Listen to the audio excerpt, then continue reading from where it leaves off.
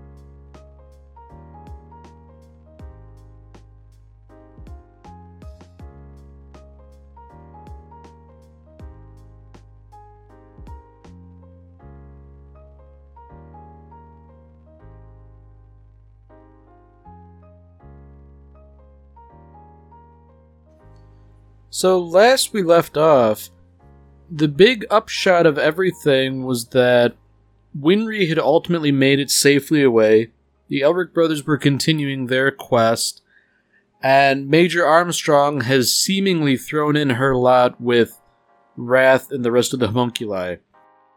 In truth, she's going to continue doing what she's always been doing, but she's sort of keeping up appearances of loyalty.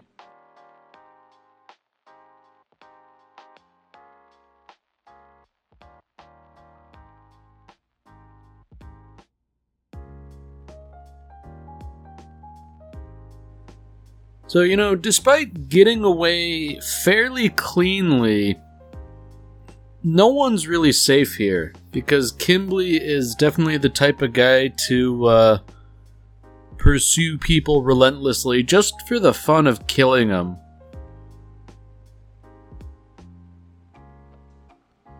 Yeah, Miles has the right idea here. Kimberly's dangerous enough, but you also have to worry about his subordinates, so if you get the opportunity, you should really start picking them off. I mean, the two homunculi that are sort of defected, those guys are good. Or reasonably good, that they were sort of willing to defect as they did. But, you can't really count on everyone to be so willing to defect. It seems like Edward is being a little bit naive here about what's going on. I mean, obviously he's sticking to his morals, we're not going to kill people just willy-nilly. But at the same time, Miles is taking the pragmatic approach here. A lot of these guys are too dangerous, therefore we should kill them before things get too hairy.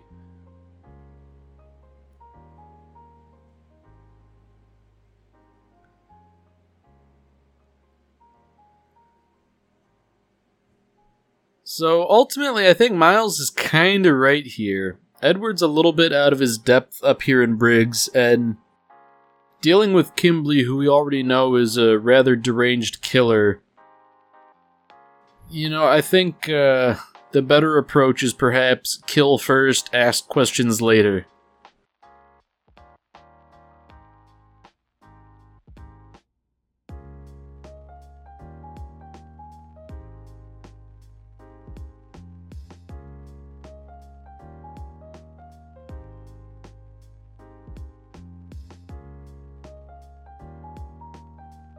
I guess just to make Miles sort of seem a little bit better than he is, wantonly suggesting killing people, he's sort of speaking admirably about the Elric brothers in that they have chosen the more difficult path willingly.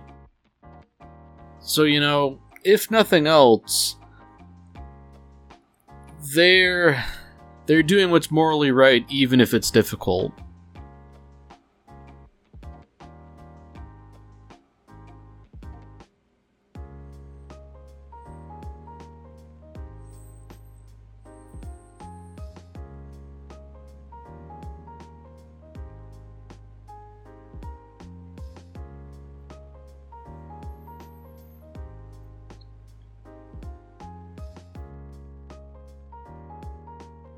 So we're getting a little bit of a linguistics or history lesson here. It seems like gold is sort of like a universally kind of, I guess, well-viewed thing here, in that it figures into alchemy and alchemy and everything like that.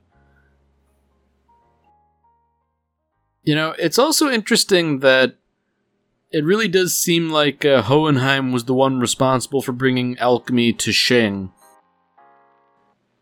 Yeah, it's weird in a kind of way, because like we're sort of hinting at it, but given how long he's lived, it's almost certainly true. You know, I don't think anyone really becomes truly aware of that. I feel like it would just be like an interesting thing for people to be aware of, but I don't know if it would have any real bearing on the plot.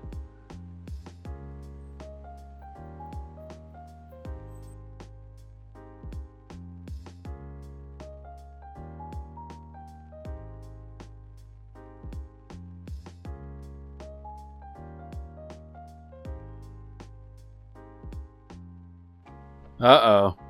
It seems like the blizzard finally got the better of Alphonse. Oh dear. Man, imagine being like buried in the snow like that. If he were living, he would be dead. But I mean, given the condition he was sort of displaying, it seems like he's not exactly as immortal as his body would suggest. Well, immortal's the wrong term, I guess. Invulnerable to normal dangers.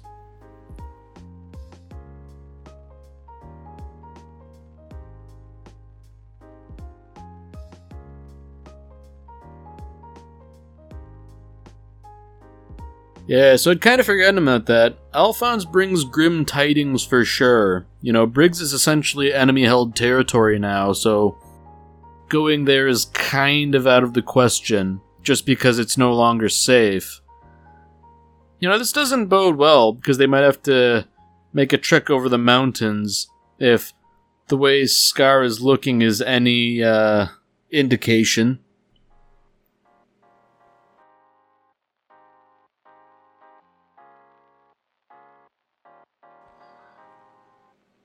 So, you know, when you get down to it, Scar's idea isn't really that great, because it's effectively an Ishvalan refugee camp.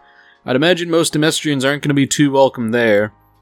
But I suppose when the alternative is freezing to death, you know, it doesn't look so bad in comparison.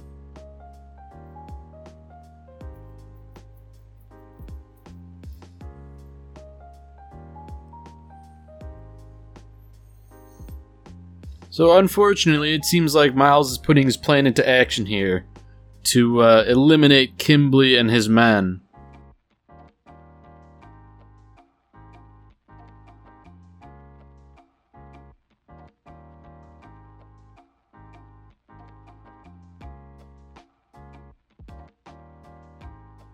So there's a bit of a subterfuge going on here. You know, that's not really Alphonse, it's just a suit of armor meant to look like him. And I guess the idea is hopefully they will be able to fool Kimberly with this deception. Although, given how astute he is, I'm not sure how well it's going to work, because with Alphonse, at least the eyes, you know, glow. It's a stylized thing for sure, but I'm sure it's in-universe as well.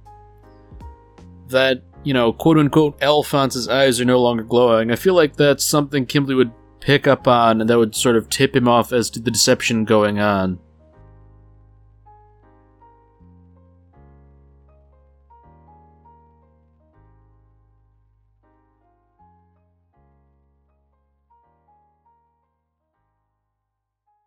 Now, considering that Kimbley's just down to 2 goons, I'd imagine it'd be easy to say that things are weighed pretty heavily towards Briggs.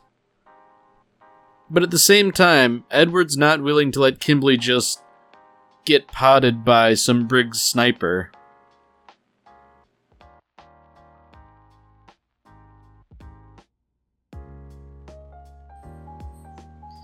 You know, it's interesting. I feel like Edward's acting out of concern. But at the same time, you know, Kimbley's aware of what's going on and sort of treats Edward as being deceptive. I mean, he is in a sense, but he's not trying to get Kimbley killed. He's ironically trying to help him out here.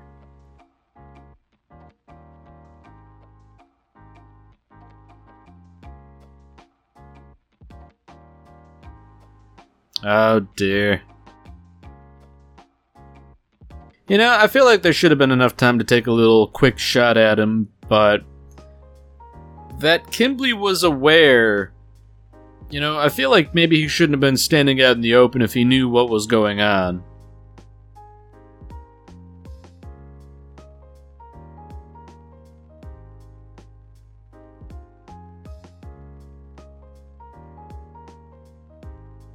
Oh dear, it looks like those 2 from before weren't the only Chimera. These 2 have been notified as well. Kimbley really has an entourage of rather unfortunate people for them all to have been made into chimeras, presumably against their will. You know, the 2 we already met, they're none too keen on being chimeras. I can't imagine these 2 would rather enjoy it either.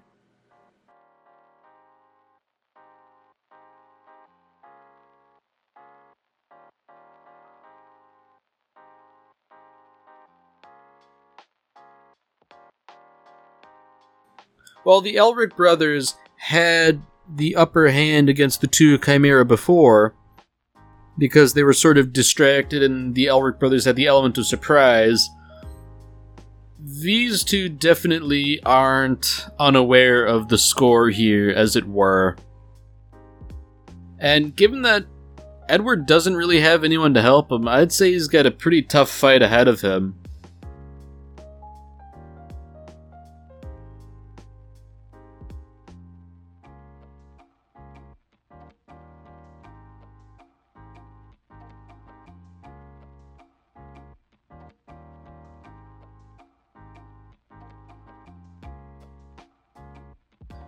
Oh dear. So this is what happens when you mess around in low visibility in an industrial sector. Things get really bad really quickly.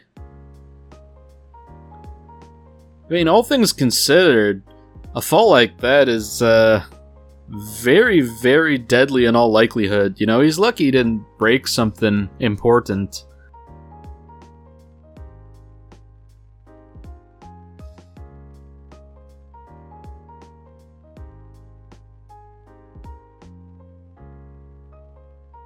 So I feel like, these guys are not quite appraised of the weather up in Briggs. You know, he's claiming the dynamite is too damp to work, but this far up north, you know, there would be very little humidity, so I would think the dynamite would not be damp. You know, it would just be cold, and therefore still functional. But, you know, Edward had other plans, so it's all kind of moot.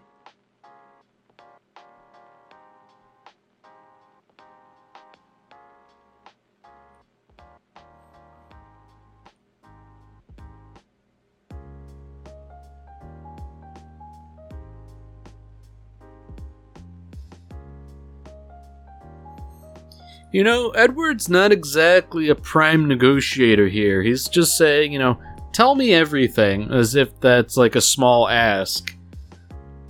You know, if that's the approach he's gonna want to take with Kimbley, he's gonna have to, in all likelihood, beat the information out of him.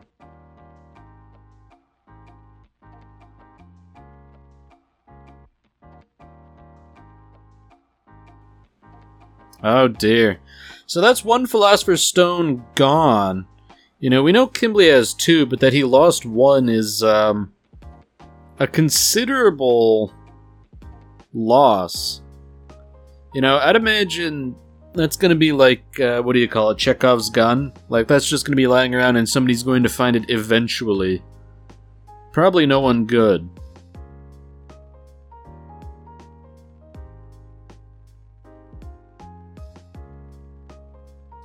There we have it. Kimberly's pulling a bit of a fast one here. You know, I have 2 stones, so just because you didn't kill me, that means, well, now you get blown up along with the rest of this building. So, you know, I think Edward has the right idea philosophically. You know, killing is generally wrong, but I feel like if there's an exception that can be made, it should certainly be made for someone like Kimberly, considering he saw fit to basically, collapse the entire building.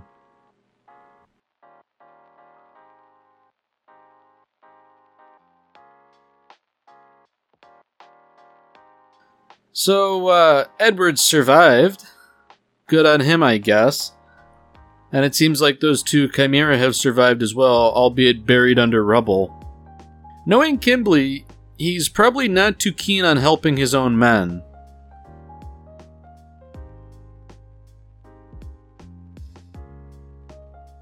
So this presents a big issue. Edward has been impaled rather drastically. And I guess he's lucky in a way in that the thing went clean through him. So it's sort of like stemming the blood flow a little bit, but, you know, it's really not good in any way whatsoever. Curiously, this seems to be affecting Alphonse adversely. You know, whether or not it's truly connected or just coincidental is, well, it's purely conjecture at this point.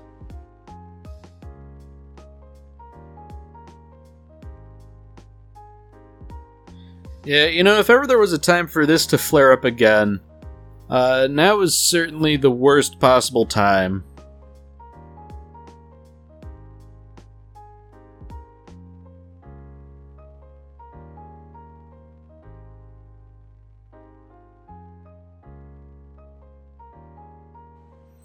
Yeah, I'd imagine this is a pretty big nightmare for Winry to be in, considering her one friend who's basically hanging on by little more than a blood seal has now seemingly died for real. Now, Ed's in a pretty bad predicament here.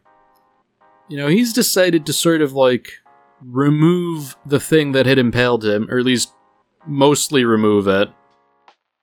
And he's also made one of his last acts to help the Chimera, which is characteristic of him, but perhaps not intelligent, considering these guys could very well still have it out for him.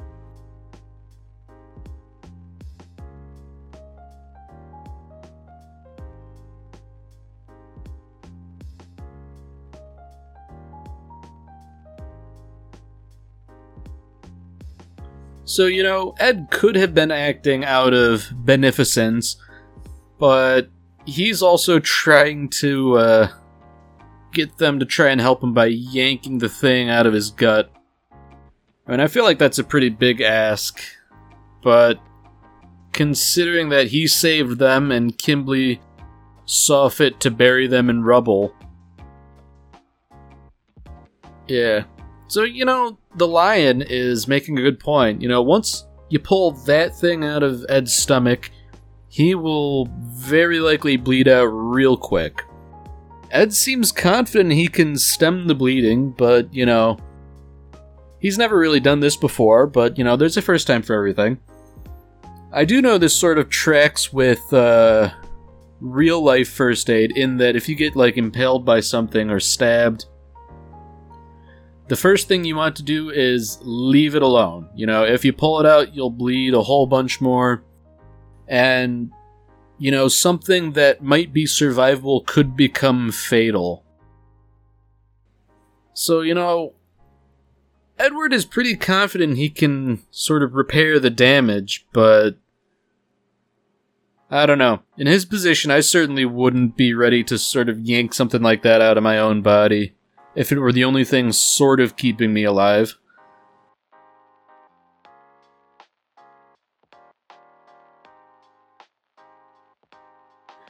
So this is interesting. Edward is sort of, using a theory of his. The idea being that if a Philosopher's Stone is a conglomeration of souls, perhaps he could use his own soul to act as, like, the smallest possible Philosopher's Stone, and use that sort of energy to repair his own body. You know, it makes sense in theory, but I feel like that would take a monumental effort of will to be able to use your own soul to do something like this.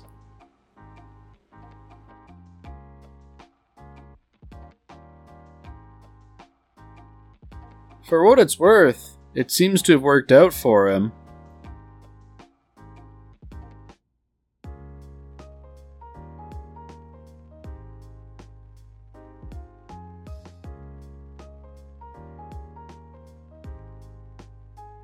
Yeah, well, you know, Ed has made a considerable leap in alchemical ability here.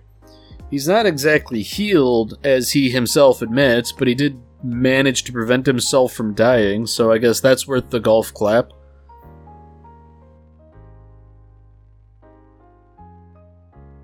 So Edward, perhaps foolishly, is still intent on stopping Kimberly. Perhaps tellingly, these two Chimera, they've found the Philosopher's Stone that Kimberly dropped, and, you know, they seem to no longer have any loyalty to Kimberly.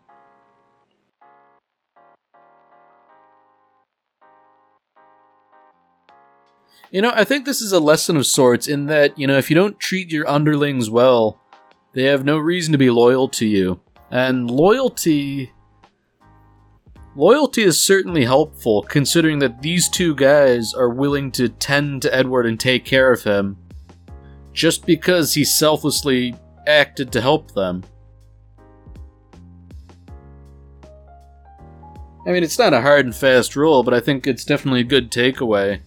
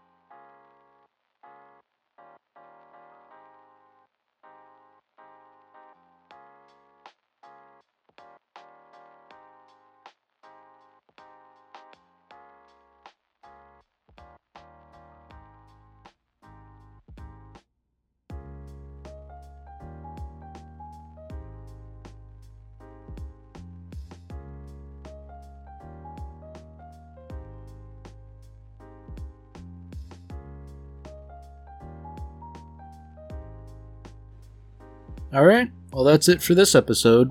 If you've enjoyed it, then by all means, tune in for the next one. See you, Space Cowboy.